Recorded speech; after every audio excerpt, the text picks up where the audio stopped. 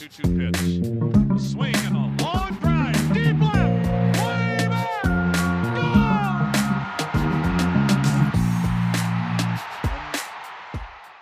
Hey, everybody. Welcome to another Baseball America podcast. I'm Kyle Glazer. We've got another great show for you today. We're here to recap what was a very wild card weekend, and we're going to look ahead to the division series. To do that, I am joined by my friend and coworker, Jeff Ponce.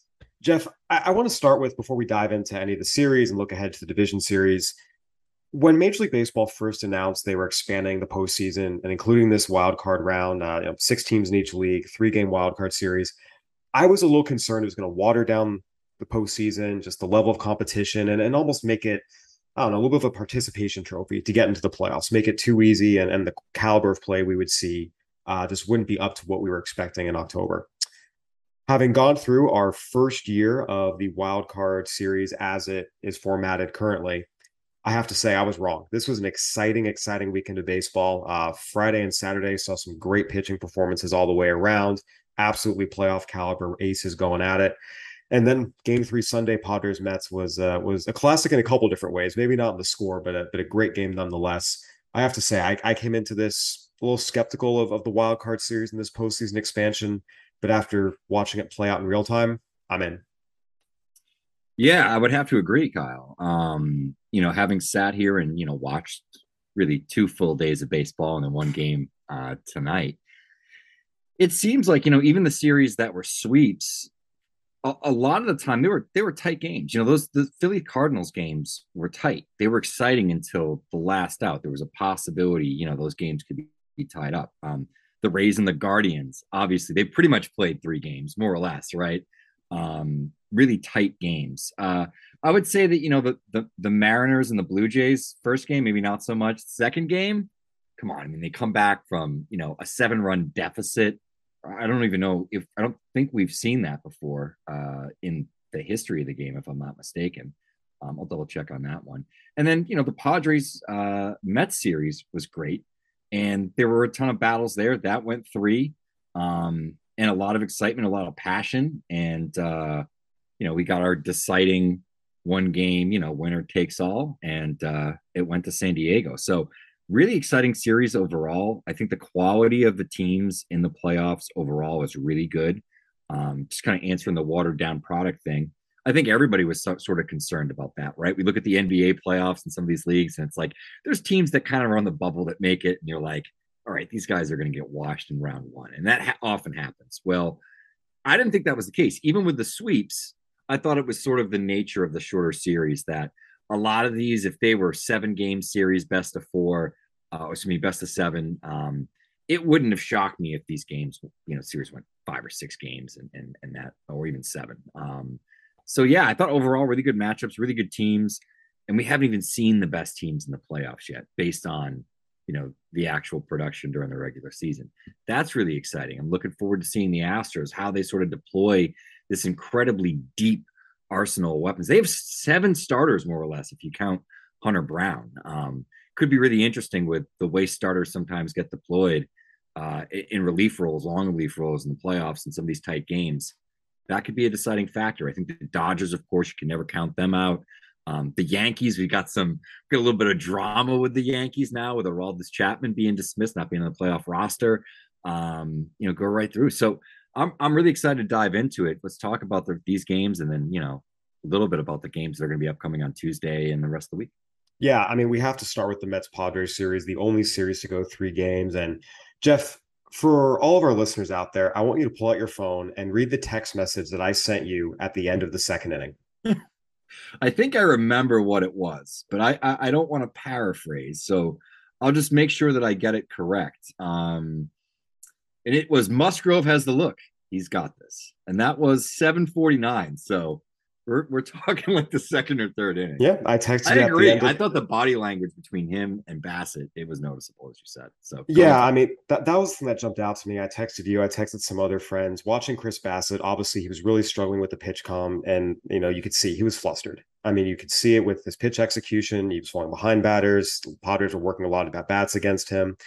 Whereas Musgrove, when he walked off the mound that 2nd inning, I mean, you could tell he he had this. I mean, and that was just so clear. And it played out that way. I mean, it was something where just it was night and day, the body language between the two of them. And look, Joe Musgrove went out and pitched his tail off. And, for anyone who's been paying attention, he's been doing this all year. He has a sub-3 ERA. He allowed one run in his final four starts of the regular season. This wasn't a surprise for anyone who's been paying attention. In terms of the substance check, here's what I'll say. I think it was interesting because I have a lot of family and friends on both sides, Mets fans and Padres fans. And the Mets fans were apoplectic that look at what's on his ear. He's totally cheating. This is ridiculous. Twitter really set them off. And all the Padres fans were going, that's so Bush League of Showalter to, check and yada, yada. Look, I get Buck Showalter. I'm sure that word filtered its way down from the Mets front office down to the dugout that, hey, there's pictures of him. It looks like something's on his ear. Go out and check it. And I get it from the Mets perspective and Buck Showalter's perspective. Hey, let's go out and check this. But here's the thing. If you're going to do that, you better make sure you're right. Because if you're not, you're just going to tick off the guy who's already taking it to you. And that's pretty much what happened. Joe Musgrove had the Mets number all night. He was getting them to swing early in counts, getting ahead of hitters, a lot of weak contact early. Toward the end, the Mets started squaring up some balls a little bit more, the final out in the sixth, a little bit more in the seventh. But Joe Musgrove had it all working. And again, you could see it as early as that second inning when he was walking off the mound. Nothing was going to face him. He had this in the bag. Yeah. And, as for the whole substance thing, you could look at his ears and he wasn't going to his ear at all. He's going to his hat. He was going to kind of wipe off his fingers. Also the way, the type of stuff that Musgrove throws and the fact that he pitches to contact quite a bit, it's kind of counterintuitive to the whole spin thing. He was throwing a little bit harder tonight. He was amped up. With velocity comes a increase in spin just sort of naturally. But I thought the reason I brought this up again is I wanted to sort of mention one tweet that came out from Andrew McCutchen, former All-Star. Said MVP. Here we go. I guarantee Musgrove is red hot in his ears. Pitcher use it as a mechanism to stay locked in during games. Burns like crazy. And I don't know why some guys think it helps them, but it doesn't help in any way. It's not sticky, yada, yada, yada. And a couple other guys confirmed it. Brent Rooker was mentioned that guys at the end of the AAA season were using it just sort of to feel something. It's one of those things like smelling salts. I can remember like before, like, varsity games, we'd rip some smelling salts, like run out of the field or whatever, football or, hockey, kind of the same thing. I think it's just probably one of those things. He wasn't going to it. Didn't think it had an impact. It didn't. And again, this is, people barking on Twitter and trying to find excuses. People are upset looking for stuff.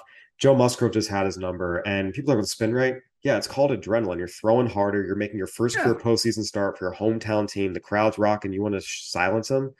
Adrenaline, velocity, more spin. This was just a great pitcher going out there and doing what he does best. And give Joe Musgrove and I don't blame credit.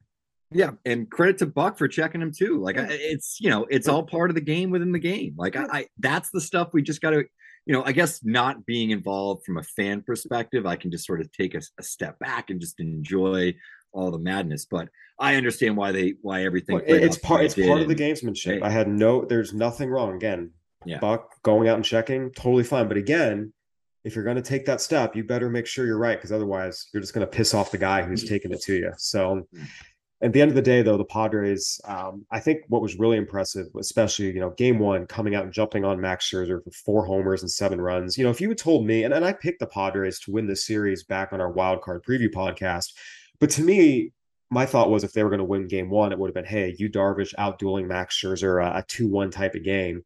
If you told me the Padres are going to hit 4 homers in 4 1/3 innings off Max Scherzer, score 7 runs off of him, I would have said that would have been a stretch, especially given the Padres' lack of power this year. But they went out and they did it. And what was cool with them this series, their offense, and really this team has not been a high-functioning, complete offense very often this year. This has been a very, very, very pitching-driven team. But it was really cool to see throughout the series. This was a team that was working counts. They were having great at-bats, 1 through 9, top to bottom of the lineup. They were hitting homers. They were singles, doubles, laying down sac bunts, stealing bases. They were doing everything. And people talk about postseason baseball and what wins.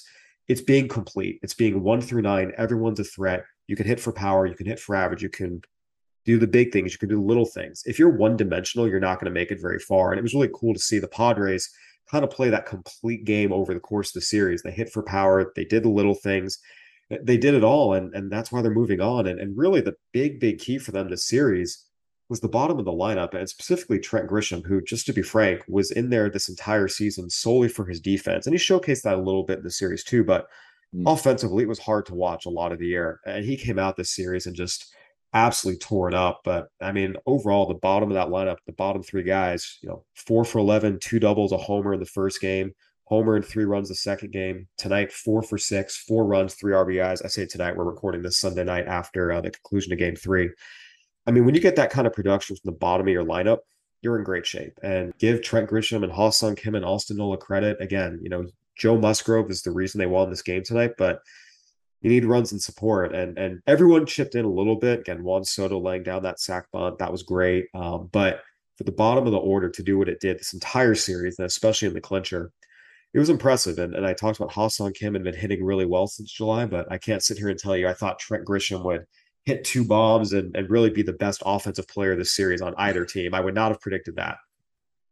You gotta love baseball for that reason. But yeah, and I think Soto seemed like he kind of got his swagger back a little bit too, which I think that's a little scary. Like that was the thing I was going to add in here on the Padres, and you had mentioned this actually in our playoffs preview podcast late last week, and you talked a little bit about Myers and some of these other guys that were kind of getting going and might be a little bit sneaky. And it's funny, I don't even think we talked about like if Soto got hot and got hot the way Soto can get hot. Oh man, he's such a difference maker. And I think especially when you have Machado and then Bell behind him, and their ability to change a game in one swing. I mean, we saw Bell, with that. I've never seen a ball that was as muscled as much as that ball was muscled the other day. Weird angle, tough pitch to hit against a tough pitcher, and just absolutely muscled like 425 feet. And then you have all these guys that just do a lot of little things well, whether it's Cronenworth, even Austin Nola at the bottom of the lineup isn't a bad hitter. Profar. These are veteran players with a variety of skills that can fill a bunch of different roles. If they're pitching well, if they're defending well, and their hits are dropping, this is a really dangerous team. Again, the Padres won the series. The Mets were a good team. They won 101 games. They, hit the skids a little bit at the end there, but the Padres just went out and beat them. And give the Padres credit. And again, I talked about this. I picked this to happen because I knew the strength of this starting rotation. I can't say, like I said, that I would have predicted the bottom of the order to come through like it did, but Padres are certainly happy that it did. And now they're heading on to the NLDS against the Dodgers. Jeff, I want to go through some of these other series real quick. Cardinals, Phillies, you picked the Cardinals to win the World Series, and they were swept in the wild card round. I do need to tease you a little bit here. I went back and listened just to double check. I went 3 for 4 on my wild card round picks. You went 0 for 4, my friend. You took 0 for 0 for 4 on all 4 series. But with the Cardinals, I obviously game 1, the way that ended was certainly shocking just because you don't expect that from the Cardinals, especially defensively. Tommy Edman, that play is tough because they're playing infield in that situation, 2-1 ball game, bases loaded. But Nolan Arenado, that chopper especially, I mean, he gets that 999 times out of 1,000, and that was the one time it got through. Yeah. It was certainly weird to see. And obviously, look, when you have your standout closer come in and walks and hit batters, and clearly he doesn't have it. I mean, it's a combination of walking guys combined with some shoddy defense. That's how big innings like that happen, especially in the playoffs. But I also do want to mention, the Cardinals scored 3 runs in 2 games, and they didn't score until the 7th inning in game 1, got shut out in game 2. And this was one of the things I mentioned on the podcast before.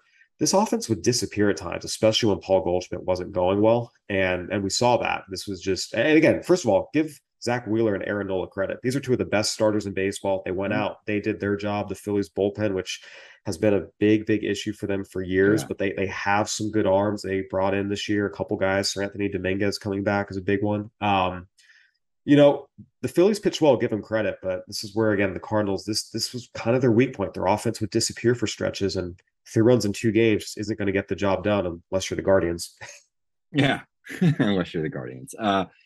Absolutely, and I think the big thing is they lived and died a little bit with Goldschmidt and Arenado. I thought where they would win this series when I picked them, ultimately was, with the bullpens. Once they got past those starters, Philly's bullpen has been explosive and not necessarily in a good way. And they're a veteran club that grinds out at bats and really makes pitchers work. And I just thought that they would sort of grind out late in games. We kind of saw it yesterday. I mean, they had guys on multiple innings in a row. They had the go ahead run come to the plate, and they weren't able to materialize or do anything with it. Really, really bad at bat from Paul Goldschmidt in the eighth. And then Arenado sort of followed it up with another strikeout. So it was rough just offensively. And the Blue Jays versus the Mariners, I would honestly say that's the one that I'm most surprised by. I really thought the Blue Jays were gonna roll.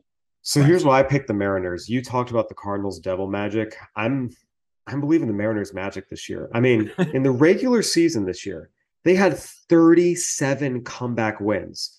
They won 23 games in their last at bat, 12 of them via walk-off. I mean, this is a team that just continuously, again and again and again, found ways to win games they had no business winning. And that came true in game two. And again, it goes back to, Carlos Santana hit a big home run to get them back in it. But the way they ended up tying this thing, singles, doubles, good at bats, string together, hit after hit after hit. And even, JP Crawford in the scorebook, obviously it's a bases clearing double. It's a pop-up and, falls in. Obviously the collision between Bo Bichette and George Springer was scary. You hope everyone's okay. But again, put the ball in play, give yourself a chance. Good things are going to happen, especially in the postseason, especially against this caliber of pitching. If you're going up there swinging from your shoes every time out, you're not going to have any success. You've got to battle, you've got to fight, you got to grind. And the Mariners have shown the ability to do that. It was a remarkable comeback and one of the most memorable postseason games of my lifetime. And I think just, it was kind of funny when they were down 8-1. I remember kind of having the thoughts like, if there's one team I'm not going to say is totally out of this, it's probably them. And it came true. Again, I picked them to win this round. I can't say I thought they would have a comeback quite like that, down 8-1 in the fifth, and you win 10-9. But this is what this team can do. And it's what kind of makes this year so fun and special for them. Yeah. I also picked teams that I picked before the season, which were the Jays and the Rays. So, the Rays and the Mets. So I picked both of those. Picked the Cardinals because I cover them. Jays because I cover them. So I got too personal. I'm going for blood this round. Yeah. Well, and I think we do have to wrap up with the Guardians here. Speaking of great games, that 15-inning thriller game too. I mentioned, scoring 3 runs in 2 games won't win you a whole lot in the postseason. Guardians, it's enough. They pitched 24 innings and allowed 1 run. That's a remarkable. And again, we knew this was a great pitching staff. If you told me, oh yeah, they're going to shut anyone down, especially a Rays offense that, as I've been trying to tell everyone, is not that good. They match up well. That works better against inferior pitching. When you're facing a team like the Guardians, you need impact hitters. They just didn't have it. But still, that was a remarkable performance. And Oscar Gonzalez, it's funny. During our wild card preview podcast, I had so many different thoughts rolling around in my head. I talked too fast and made 2 mistakes. First, I mentioned Bradley Zimmer was DFA'd. He was actually traded, and so I want to issue that correction. But also in talking about how moving Zimmer, eventually DFAing Bradley kind of helped out the lineup. You bring up Kwan, allows you to put Naylor more first base. Owen Miller didn't have the best year, but I stand by it. He can hit, and he was an upgrade over what they had, taking the roster spot. Oscar Gonzalez came up mid-season. There was an opening for him in the outfield, in part because of some of the decisions they made with their roster. And he was great all year, putting together our all-rookie team. This was a historically good year for rookie outfielders. You had Julio Rodriguez, Michael Harris, and Stephen Kwan, all 3 of whom were lights out in different ways.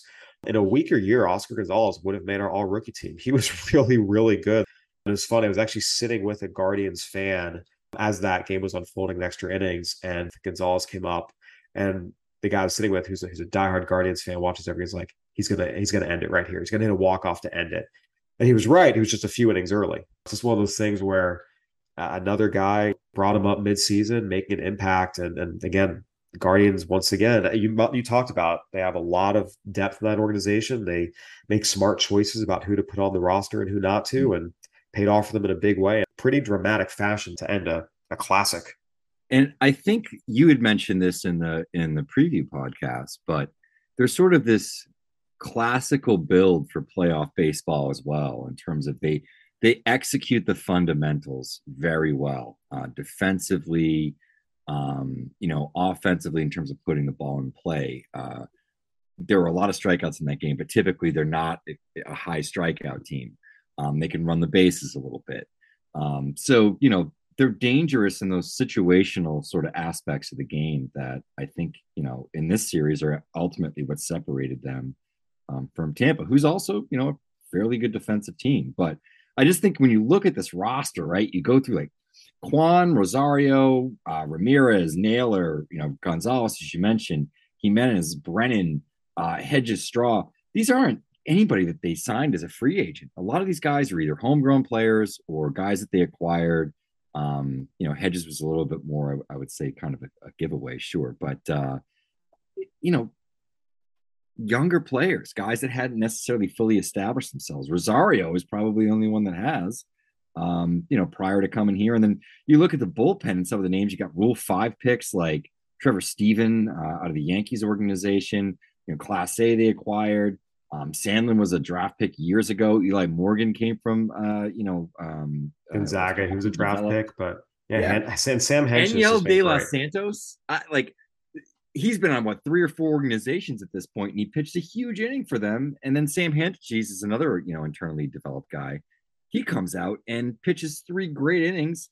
Allowed 3 hits, but didn't walk anybody. Struck out 6, and ultimately ends up getting the win. Yeah, Sam Hentges and Nick Sandlin have been 2 really underrated relievers for the Guardians. James Karinchak and Emmanuel Clase get a lot of the love, as they should, but those 2 have been great. And yeah, Daniel De Los Santos, I wrote him up as a Mariners prospect. I wrote him up as a Padres prospect, and bounced around the Philly, Pittsburgh for a minute. Game or a no-hitter with the Padres, right? Maybe 18 in that system early in the year. I can remember writing him up when he threw either a no-hitter or a perfect game.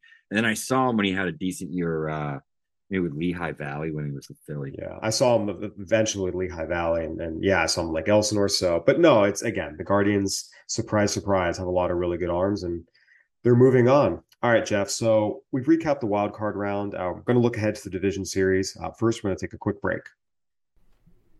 We're driven by the search for better. But when it comes to hiring, the best way to search for a candidate isn't to search at all. Don't search, match with Indeed. If you need to hire, you need Indeed. Indeed is your matching and hiring platform with over 350 million global monthly visitors, according to Indeed data, and a matching engine that helps you find quality candidates fast. Ditch the busy work. Use Indeed for scheduling, screening, and messaging so you can connect with candidates faster. And Indeed doesn't just help you hire faster. 93% of employers agree Indeed delivers the highest quality matches compared to other job sites, according to a recent Indeed survey. What I love about using Indeed is how it does a lot of that organizational work for me. I can sort through candidates. I can respond to them. I can schedule interviews all through Indeed. Leveraging over 140 million qualifications and preferences every day, Indeed's matching engine is constantly learning from your preferences. So the more you use Indeed, the better it gets. Join more than 3.5 million businesses, including Baseball America, that use Indeed to hire great talent fast. And listeners of the show will get a $75 sponsored job credit to get your jobs more visibility at Indeed.com/BaseballAmerica. Just go to Indeed.com/BaseballAmerica right now and support our show by saying that you heard about Indeed on this podcast. That's Indeed.com/BaseballAmerica. Terms and conditions apply. Need to hire? You need Indeed. Spring, is that you? Warmer temps mean new Allbirds styles. Meet the Superlight Collection, the lightest ever shoes from Allbirds, now in fresh colors. These must-have travel shoes have a lighter-than-air feel and barely their fit that made them the most packable shoes ever. That means more comfort and less baggage. Try the Superlight Tree Runner with a cushy foam midsole and breathable eucalyptus fiber upper. Plus, they're comfy right out of the box. So, what can you do in a Superlight shoe? What can't you do is the better question. And because they're super packable, the real question is, where are you taking them? Experience how Allbirds redefines comfort. Visit allbirds.com and use code SUPER24 for a free pair of socks with a purchase of $48 or more. That's ALLBIRDS.com, code SUPER24. All right, we are back. I'm Kyle Glazer here with Jeff Ponce, breaking down the 2022 postseason. We just recapped the wild card round before the break. Now we're going to look ahead to the division series. Jeff, the division series, one kind of fun wrinkle with this now. I mean, it would happen occasionally with, the 1-game wild card that was introduced a few years back, but nothing quite like this. 3 of the 4 division series we've got this year are all intra-division. Got Astros, Mariners, Dodgers, Padres, Braves, Phillies. Teams that are all very, very, very familiar with each other. You got the Yankees and Guardians who have met in the postseason a lot over the years. All of these matchups are really intriguing. And I think even the one that when I would look at on the outside and say, that's probably the one I would say, more heavily slanted in one direction than the other, is the one that was actually the closest among the interdivision series this year, and that was the Braves and the Phillies. Just starting with you, which of these four matchups intrigues you the most? Because there's a lot of storylines all over the place here. Sure. Frankly, I think it's the Padres and the Dodgers. When teams are sort of trying to get over this hump and get to the next level, as the Padres have for a long time, and sort of get to those championship aspirations, there's always a team in the way initially that they have to get over. The Bulls with Jordan, it was the Pistons in Detroit, right? And you go right through. I think certainly LeBron had those with like the Celtics and some of those teams. So we see it here between these two, and like if they can get over that hump, I think that would be huge. What a massive victory that could then sort of propel them through the NLCS and potentially into the World Series. But when you look at this team's pitching staff, as we said, how they're put together, the Dodgers are a little bit beat up. They're still the Dodgers, though. I wonder if this could be a turning point. Now, maybe it isn't. And the Dodgers just do what the Dodgers do and they roll. But to me, this is the most intriguing series because this could be a bit of a shift in balance, or just the Padres finally kind of winning one against the Dodgers. Yeah, obviously I was a former Padres beat writer, and being out here for us, I've written about the Padres and Dodgers a lot over the years. Really, since 2011, this has not been a rivalry. It's been an annual shellacking. Dodgers just taking it to the Padres year in and year out. And there's been so many times where it's like, oh man, the Padres, they might finally be turning the corner. They're finally playing the Dodgers tough. And then inevitably the Dodgers would roll, and you look up and the season series would be 14-5 as it was this year, or 13-6 or something in that vein. It's going to be interesting because, as you mentioned, the Dodgers right now, there's some uncertainty about who their fourth starter is going to be. Tony Gonsolin is limited to 4 innings. You're going to stack 3 lefties to start games 1, 2, and 3. Padres, some of their right-handed hitters are their strength. So there's certainly some favorable matchups there. One of the things that'll be interesting to me to see is because, you can get through it with 3 starters, and you feel pretty good about the Padres' top 3 starters, but given they already had to go through a wild card round, the way the schedule kind of lines up, if you have a healthy and effective Mike Clevinger as an option to start one of the games, just depending on how the series plays out, that could be an advantage, because if the Padres have a healthy, effective Mike Clevinger over whatever the Dodgers are going to have to cobble together, if they need to use a 4th starter, that changes the dynamic. But again, a short series, 5 games, I don't know if it's going to get to that point. It's really going to come down to luck. There's certainly a talent difference here. That's been made very, very clear year after year. The Dodgers are just a deeper, more talented team, more balanced team. There's also a bit of a mental block. The Dodgers have owned the West for years and years and years. The Giants won the West last year, but the Dodgers beat them in the postseason, and we're still clearly kind of the class of the division in a lot of ways. We'll see. It's going to be a great series. I know I'm excited. I'll be covering each of those games for us here at BA. I'll be at Dodger Stadium Tuesday, Wednesday, Petco Park Friday, and then whatever happens after that. Certainly going to be a really, really intriguing series. The one I'm kind of looking at is the Astros Mariners, and here's why. So the Astros won the season series 12-7. The run differential wasn't that great. It was 73-65. So the games were somewhat close. But here's the other kicker: the Astros Mariners haven't played since July 31st. They played all 19 of their games in the first half of the season, more or less. MLB, the way they scheduled that was very, very weird. The Astros Mariners haven't played. The Mariners had acquired Luis Castillo when they played the last game or two, but the Astros have never faced the Mariners with Luis Castillo in their rotation. So for me, it's going to be just a little bit of a different dynamic. The Mariners are a pretty different team than they were when the Astros were beating them up most of the year. Again, I picked the Astros to win the World Series, and I'm still going to stick with that, but I just think it's going to be an interesting dynamic. This is a very different Mariners team than the last time these two teams faced. Yeah, I think so too. Like I actually didn't realize that they hadn't played in that long. But any of these division series, you have some familiarity. You add in the fact that the Mariners can roll out, a pretty formidable group of starters at the beginning of the series still, and they're mixing in guys like Kirby, on into the bullpen. Brash, they have a lot of different looks. They might be able to sneak up on them. It's just I have such a difficult time betting against the Astros, especially leading up to the World Series. When they're playing some of these super teams, different story. But I don't know. It's just it's so hard. It could go to the distance, but I do think ultimately the Astros prevail. But it wouldn't shock me if the Mariners do take them, the full series. Yeah, again, when you have this much familiarity, a lot of things can happen. As much as we talk about all the different possibilities, if you ask me to make my picks, I would pick the Braves to beat the Phillies, the Astros to beat the Mariners, and the Dodgers to beat the Padres in this division series. The one series that I'm looking at, and I talked about it during our postseason preview podcast before the wild card round, the Yankees took it to the Guardians during the year. The Yankees won 5 of 6 games. They crushed them on the run differential.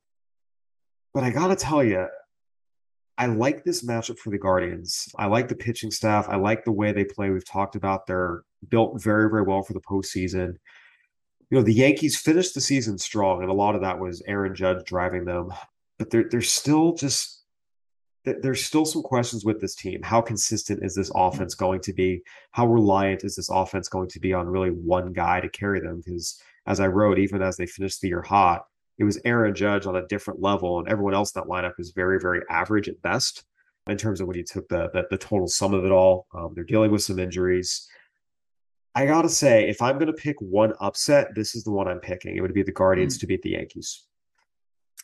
I think I agree with you. I think the other thing, too, is if I remember correctly, at least one of the series between the Guardians and the Yankees in the Bronx was in April, like maybe the second week of the season, because that's when Stephen Kwan and was it Straw or somebody got into it in the outfield with some Yankees fans. If you remember, they were throwing stuff at him and they climbed up the wall and it became a little bit of a snafu there. So I don't know, maybe they got some bulletin board material, right? They can dig back into the box there. And if it's a team that they haven't seen in a long time, we've seen how they've come together.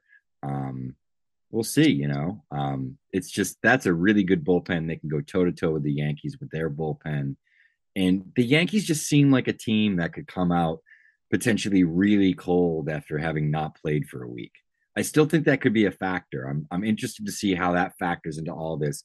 If the bye is indeed a benefit, or if it's a deterrent on the hitting, or maybe it's a little both. Maybe it's good for the pitching, maybe it's bad for the hitting. I just want to see how long it takes some of these teams to get going. Maybe some teams come out hot out of the box, but it will be interesting to watch. Yeah, the last time these two teams faced, you're right. There was that series in April, then they played another series at the beginning of July. So last time these two teams played was July 3rd. So again, both these teams, they're very different now. A lot of things have happened. You have injuries, you have roster moves, you have players taking steps forward in the second half. So it's been a while. But I do look at the matchup. I do look at the way these teams are kind of coming into it. I do think there is a good chance the Guardians win this series. Again, if I'm going to pick an upset, is it this one? Yes. Am I going to pick it to happen? Yeah. Fortune favors the bold. Let's do it. Guardians in 5. Oh man, I'm not going to be too much of a homer. I'm going to pick the Yankees just because I don't want to be the Boston guy that automatically picks. We have to have some variance here because otherwise all of our picks would be exactly the same, because I'm not picking against the Braves again. I made that mistake of trying to write them off too early this season, and I look silly. So I'm not going to bet against them. Like I said, I just can't bet against the Astros. Not that we're actually betting.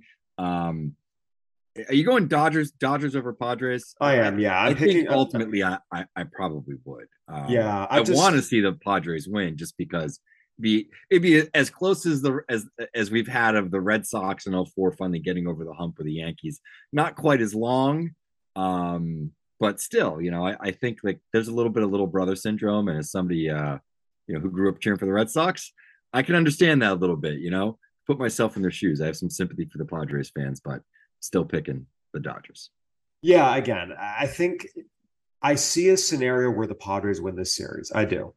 I just am hesitant to pick it. I've covered these two teams for too long and seen too much to pick against the Dodgers in this scenario. The Braves-Phillies series is interesting to me just because, again, we talk about intra-division rivalries. And the Braves won the season series 11-8. They outscored them 88-85. It was close. I mean, a 3-run difference. The Phillies have played the Braves pretty tough.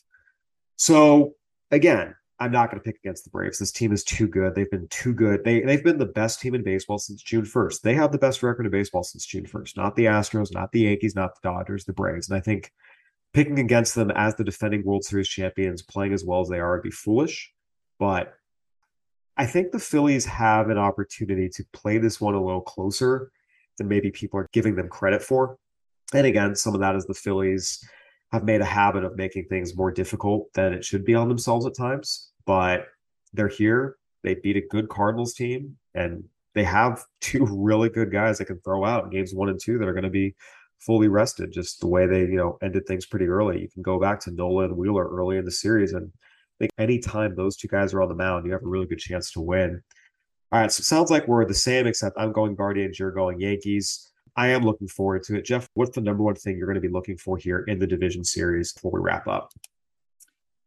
Yeah, I think if I had to hone in on one thing, I really think it is Juan Soto. Can Soto sort of bring that swagger and sort of that looseness to the Padres that they need and sort of be the difference maker? If he gets hot here, once again, this is a guy that, every time he comes up, just his presence alone and, how grating he can be to sort of watch as, I'm sure, an opposing player and certainly an opposing fan, I'm sure, when he's, doing his whole theatrics and everything else in the box. He's hitting for power, moving guys along. That's a different lineup, and we know how good Soto can be, and we haven't really truly seen it. So I wonder if you can get that swagger, get all that going. That's really what I'm going to be watching for. Want to see great players be great in big moments. Yeah, absolutely. I'm going to be looking to see if Spencer Strider is back for the Braves. There's optimism, but it's not official yet. If he's in the rotation for the Braves, it just makes them that much better. And I think that's going to be something where, the Braves are a really, really good team that has every bit the chance to defend their World Series title. But if he's back, if he's healthy, if he's dealing like he's capable of, it's just going to make him that much better. So that's what I'll be looking for. You're going with the vet. I'm going with the rookie. There we go. All right, everyone. That'll do it for another Baseball America podcast. Go ahead and give us a review on iTunes, Spotify, Stitcher, whatever platform you're listening on. We'd love to hear from you. For Jeff Ponce, I'm Kyle Glazer. Thanks for listening. Enjoy the division series.